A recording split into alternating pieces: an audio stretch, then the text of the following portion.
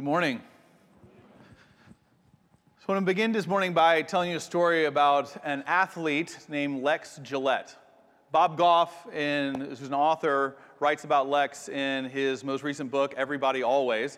And Lex is a long jumper. Now, probably don't need to explain much about the long jump. The name is fairly self-explanatory as to what you're trying to do. But what's important for today is not just what the event is, but the mechanics of how it works. If you've ever seen the long jump, maybe in the Olympics or something, what happens is that there's an athlete, so don't picture me, but picture an actual athlete who is on one end of a long, narrow runway. This runway is about 3 feet wide and about over 100 feet long.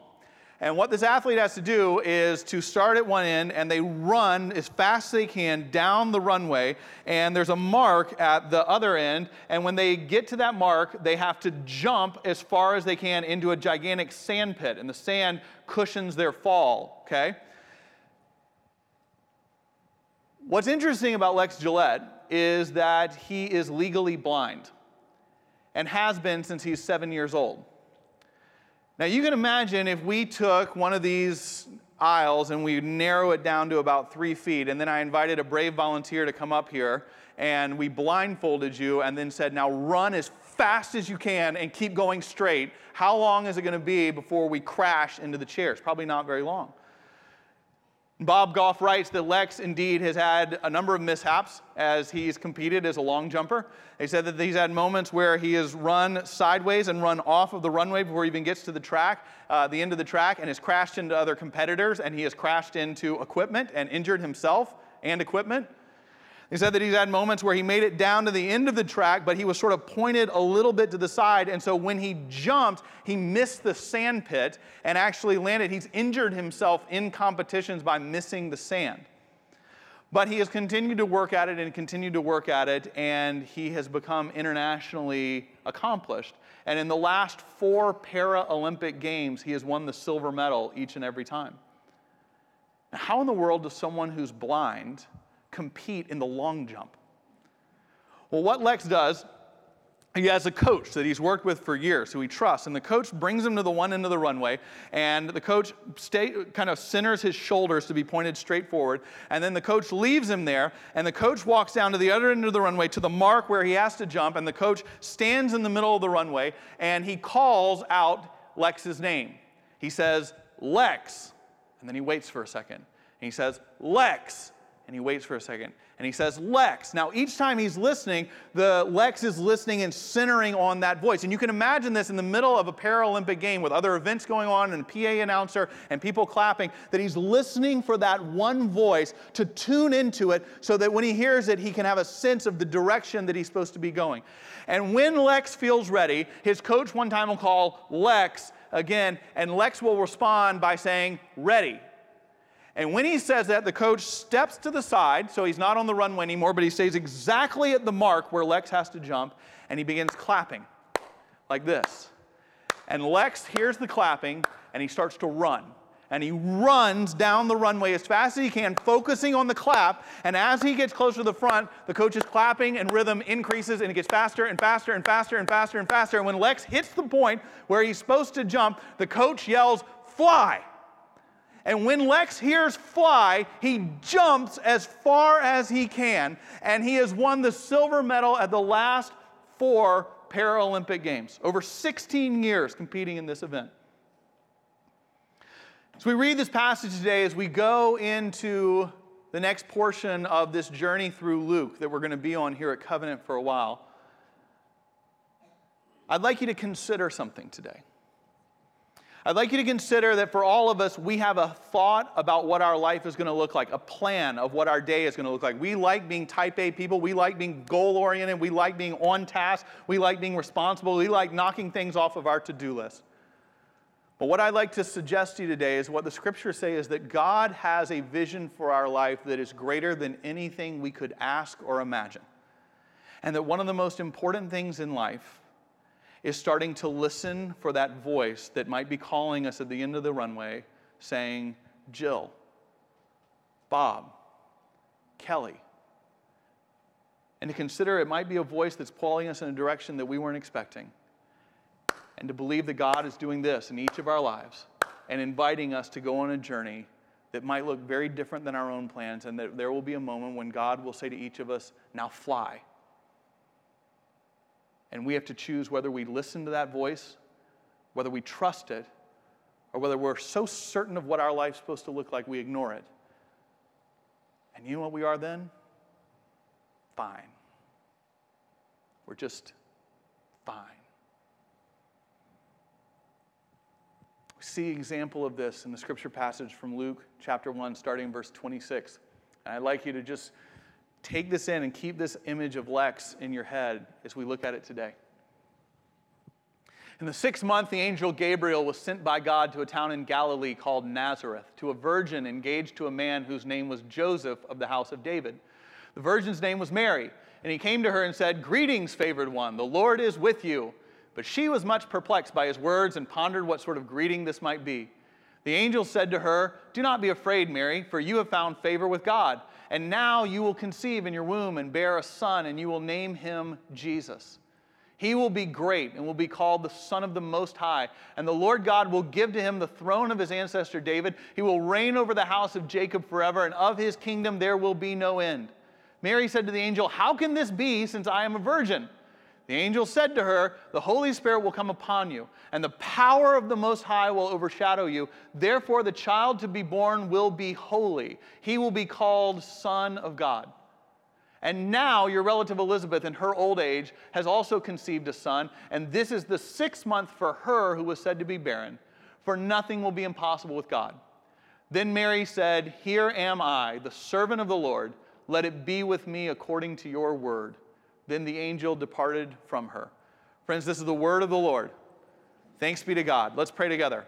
Lord, no matter who we are or how we walk in here, I pray this morning we would hear your voice and your clap calling to each of us. May we listen and maybe even follow. We pray this in Christ's name. Amen. Now, friends, to understand the power of this passage, we have to kind of separate truth and reality, historical truth and reality, from religious tradition and religious sentimentality, okay? Because when we think about the story of Gabriel and Mary, we can often get in our head like Christmas pageants, right? Like children's Christmas pageants. We've either seen or we've been in, and we kind of do some of this here at Covenant on Christmas Eve in one of our services, and it's great, and it's awesome, and it's a really good thing. And if you think about those things, usually what that involved is we wonder who gets the part of Gabriel, who's going to get that part, and who gets the part of Mary, right? And then the parents stress out, but we invite the grandparents to come, and we all show up, and we take photographs, and we kind of work out the costumes, and we have the little wings for Gabriel, and we take coat hangers, and we like mold them into a wing shape, right? And we put tinsel around it, and we make a little halo. And then in the moment of the Christmas pageant, Gabriel stands up, and the parents are like, oh, you know, the halo's still on, and the wings are still there, and like one of them's like hanging down, but it's like, it's okay, we've made it, and people take pictures, and then Mary's there, and Mary, for some reason, always has her hair covered, and it's always in blue. Have you noticed that? I have no idea why it's blue.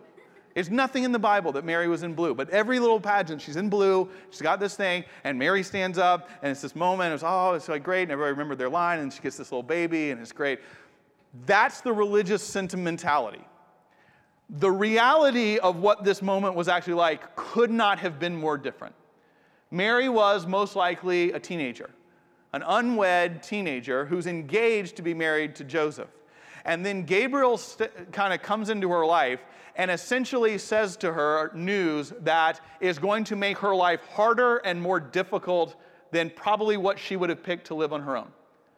Because you see, we can't assume that people back then were just like wandering around every day going, I wonder who an angel's going to appear to today, right? Like you and I don't begin our day. Let's not be patronizing of people 2,000 years ago thinking that they just woke up every day going, I wonder who's going to get, pregnant today and who's going to have the Messiah. Look around. Who's it going to be? Who's the angel going to appear to? It was as unexpected to Mary as it would be to you and I, okay? We don't want to have this kind of patronizing viewpoint of history, which many times we do in our society today. Well, people back then. Right? It's like, no, they were really intelligent people, right? And they understood how life worked. So Mary finds out that she's pregnant, and here's the best case scenario in her mind that she probably has. The best case scenario when Gabriel talks to her is, you are going to be an outcast and shunned for the rest of your life. Joseph, your engagement is over. The life you thought you were going to lead is finished. Your parents may disown you. The friends that you have are going to walk away from you. As an unwed, pregnant woman, that was the best case scenario that was going to emerge from what Gabriel told her. The worst case scenario is that she was going to be stoned to death, which by the law she could have been for being pregnant before she's married. This is what the reality was. And it's that reality we have to sit in when we hear the remarkable words of this young teenager when she looks at Gabriel and says these words, "Here am I, a servant of the Lord. Let it be with me according to your word." The power and majesty of those words coming from that young lady should inspire all of us. What she was essentially doing was hearing the voice of God at the other end of the one-way, starting to clap for her and starting to beckon her to follow and to charge forward down. And Mary had the ability to leave behind what she thought her life was going to be and to trust and to start charging forward, running down the runway. And we have to separate the religious sentimentality for us when we engage this passage. Because for many of us, what church represents is we want it to be a safe place. Oh, it's a safe place. It's a place where we have these traditions. It's kind of, I just feel like this is my safe spot when I come in, and it's great, and it teaches my children like values and rules and teaches us to be good people. Well, yes, but church is not meant to like bubble wrap your life, to just make it really safe and really predictable. That's not what faith is about. We hope that you'll become nicer and more loving and more generous as you follow Jesus, but none of those are our goals. We are not a community, when we talk about our vision statement, that is encouraging one another to become more moral. We're not encouraging one another to follow more rules. We're encouraging one another to follow Jesus. And as we see here with Mary, when Jesus gets involved in your life, it is the opposite of having your life bubble wrapped and safe and predictable. And the question is, do we listen to the voice of God calling us or not? One of the things that we do in our life is that we want control. A lot of us want control. All of us want control in different ways. It's as old as Scripture. We see that in the Garden of Eden. And so Christians throughout the centuries have said, we've got to find this way of how do we sort of look at God like Mary, and what would it be like for you and I every day to go, "Here am I, a servant of the Lord, let it be with me according to your word." And so one of the things Christians have sought to do over time is sometimes they talk about how they posture their bodies, how they posture themselves in prayer, to remember what it means to live like Mary. For example, the Franciscan monks used to have this idea, and what they would talk to the people in their order about is they said, this is how you're supposed to live every day. Every day you are to imagine you're standing up and you're to stand, and you got to look quick because I can't do this for long, but you stand on one leg and you're supposed to have your other leg ready to step in whatever direction God might be calling you to step. They said, every day imagine yourself poised to take a step. And the question is, where does God want you to go? That's how they said we're supposed to live every day. Here am I, a servant of the Lord. Let it be with me according to your word. Or where a friend and mentor of mine says that the way he used to pray when he was facing decisions was he would pray by extending his arms while he was praying and having his hands open and his palms up, saying, Lord, I am praying for your direction. Put into my hands what you want to put in. Take out of my hands what you want to take out. Here am I, a servant of the Lord. Let it be with me according to your word. The way we posture even our bodies while we pray can remind us that for most of us, the way we pray is with clenched fists. Most of the time, the way we pray is Santa Claus prayers, right? I need this, and my kids need this, and my neighbor needs this, and everybody needs this, and so will you show up and do these things that we want you to do?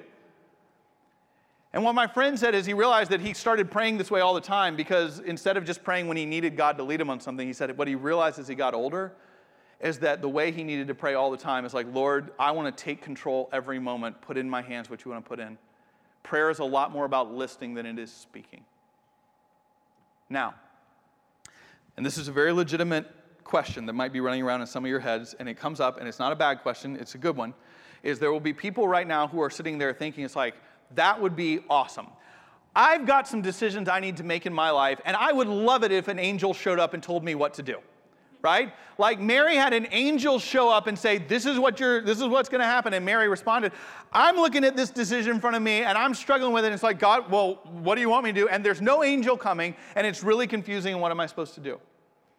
How do we think about this? What can we take away from this passage so as we live our lives? Well, if you've been at Covenant before, you will know that my preaching style is a little different. I like to have one-point sermons, okay? Just like one thing we think about. Classic preaching, the way we're taught in seminary, is that there's 3 points. We have a classic 3-point sermon, and usually it's an alliteration, and all the points start with the same letter, so you'll remember it. I know you don't remember it. I know you don't remember the 3 points. I just hope you remember 1 when you leave. That's why I just sort of try to have 1 thing to go at. But I can't fit this into 1. We're not going 3. We're compromising. We're going 2. Okay? There's 2 things today if you're in that position, and when we're in that position of like, God, I'm listening for you. I don't know what you want me to do. How do we learn to listen for the voice of God? How do we live more like Mary here? Believing that if we listen to God's voice, we can live in a way that is bigger than anything we could ask or imagine on our own. The first thing is this. First thing I invite you to consider and consider doing in your life is that if you are fixated on something that is not working out and you don't know what God wants you to do, number 1, I have found over and over and over again that people who are good at discerning and hearing the voice of God are people who practice that on a daily basis. What we do is that when we get to a point where we need a decision, we're like, okay, God, I'm listening. But nothing in life works that way where it's like, I'm not listening, not listening, not listening. Now I need you to hear. Now I need to hear you. And then we become good at it. People who are good at hearing the voice of God in a moment are people who practice that on a daily basis. I don't believe Mary was perfect, but I also believe that God wasn't just kind of looking around in Nazareth going, I don't know, who's a teenager? We'll go with her. What's her name again? Mary. Sure, let's give her Jesus. Right? I think there was something in Mary's life that God saw a pattern that even as this really hard news arose, that he had a sense that Mary might choose the path of going, here am I, a servant of the Lord. As unbelievable as that response is, people who are good at hearing and following the voice of God practice that on a daily basis. And what we want is often in our world, we still want control. So we want like a genie in a bottle. We want God to come out when we tell God to come out, and then we say, now answer this question for me, and then I want you to go back. And I don't want you to have input on any of the other stuff. People who are good at hearing the voice of God practice it on a daily basis.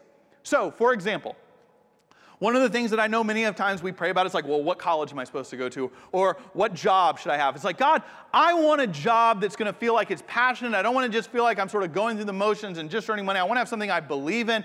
And so what should I do about this? And we get frustrated when God doesn't answer us in the time frame we want. Now, what God might be saying is going, yeah, let's talk about this. Let's talk about how you think about income. Let's think about how you to use your money. Let's talk about all these things. God, I am not interested in what you say I'm supposed to do with my money. I just want the job. Just show me this. Well, you're called to extravagant generosity. I'll take care of my money.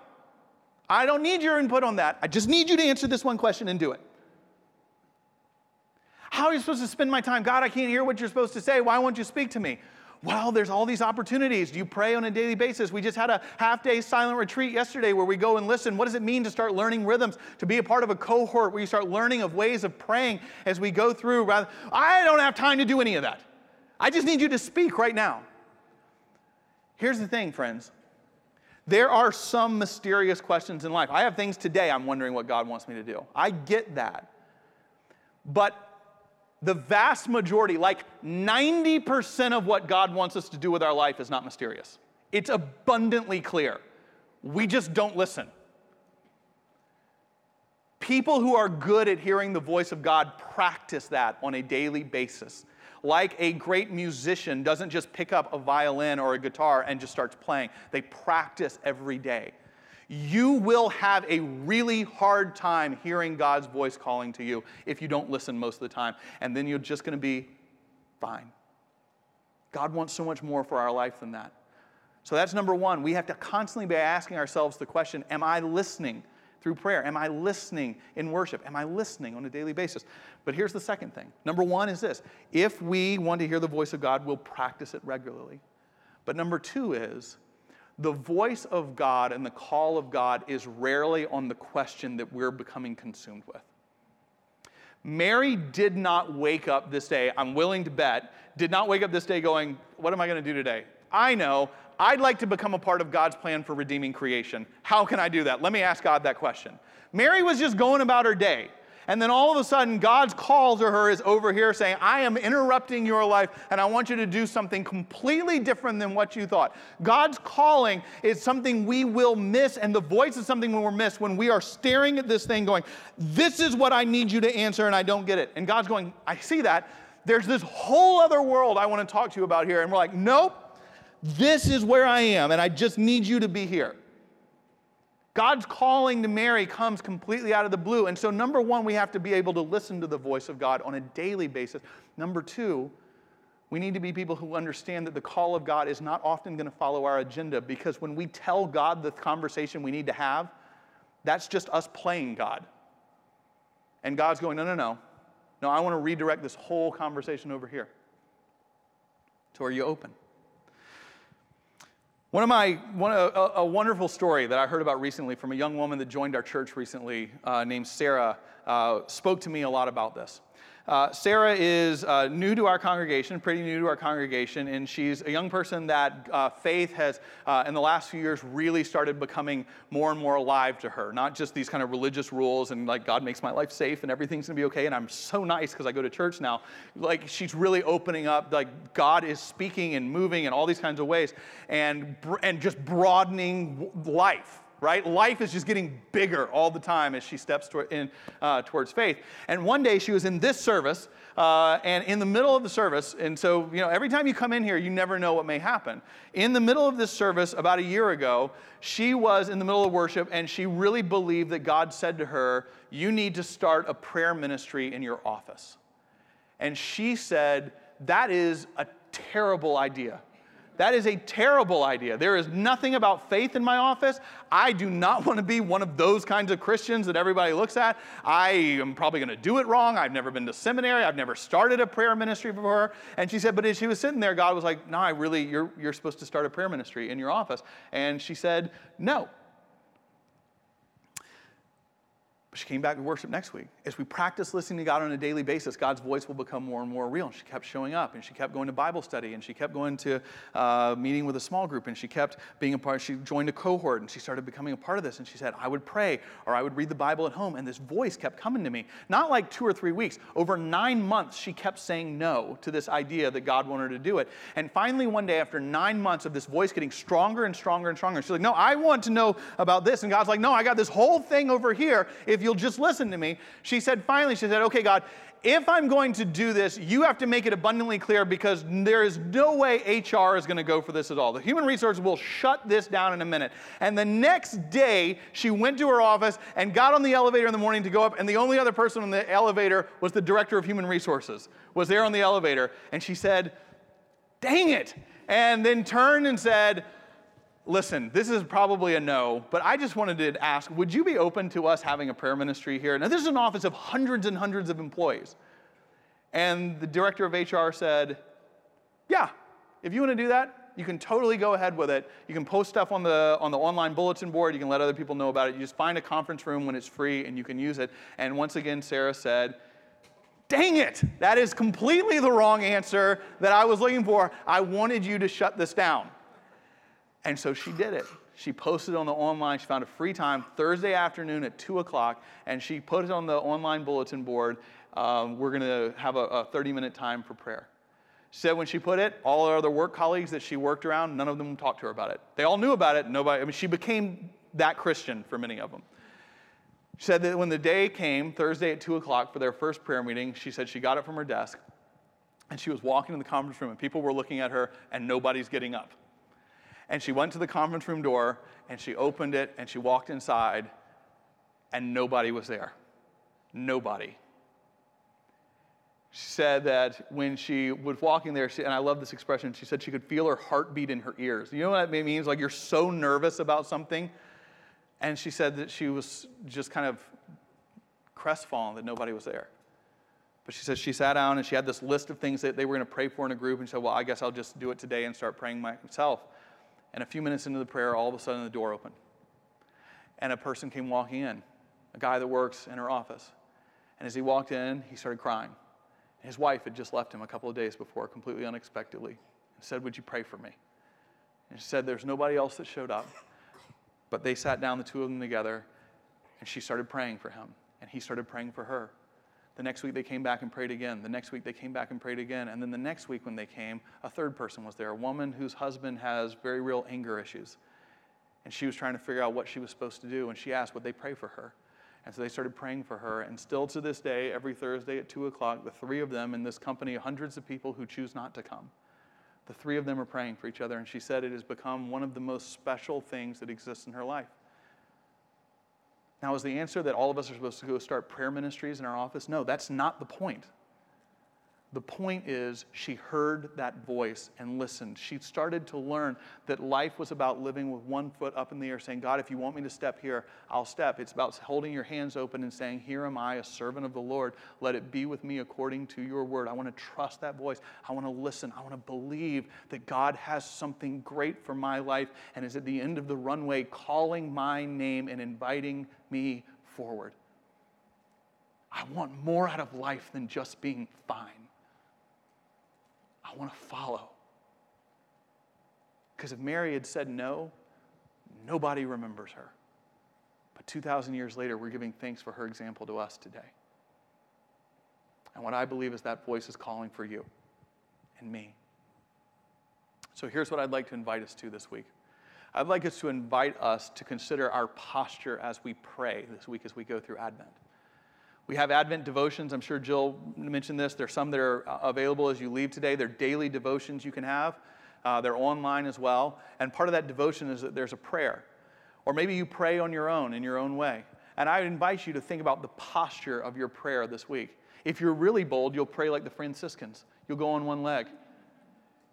Because we posture ourselves to remember, it's like, Lord, I want to hear from you a whole lot more than talk at you.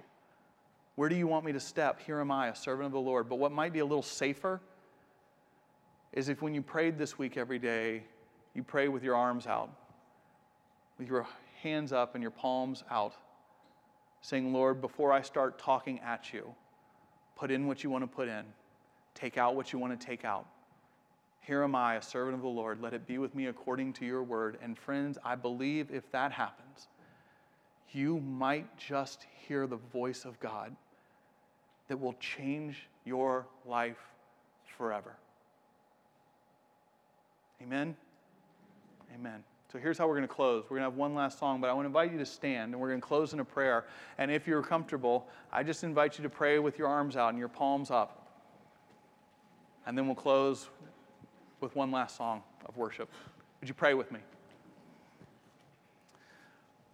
Lord God, we are a people that desire control because we believe we know what is best, but we encourage one another to follow you. That we sit here today and say that we want to become a part of a bigger story than ourselves. And so we pray, Lord, that you would speak to us this week. May we marvel at the words of Mary, but may they become our words that come from deep within our hearts, saying, here am I today in Austin, Texas, a servant of the Lord. Let it be with me according to your word.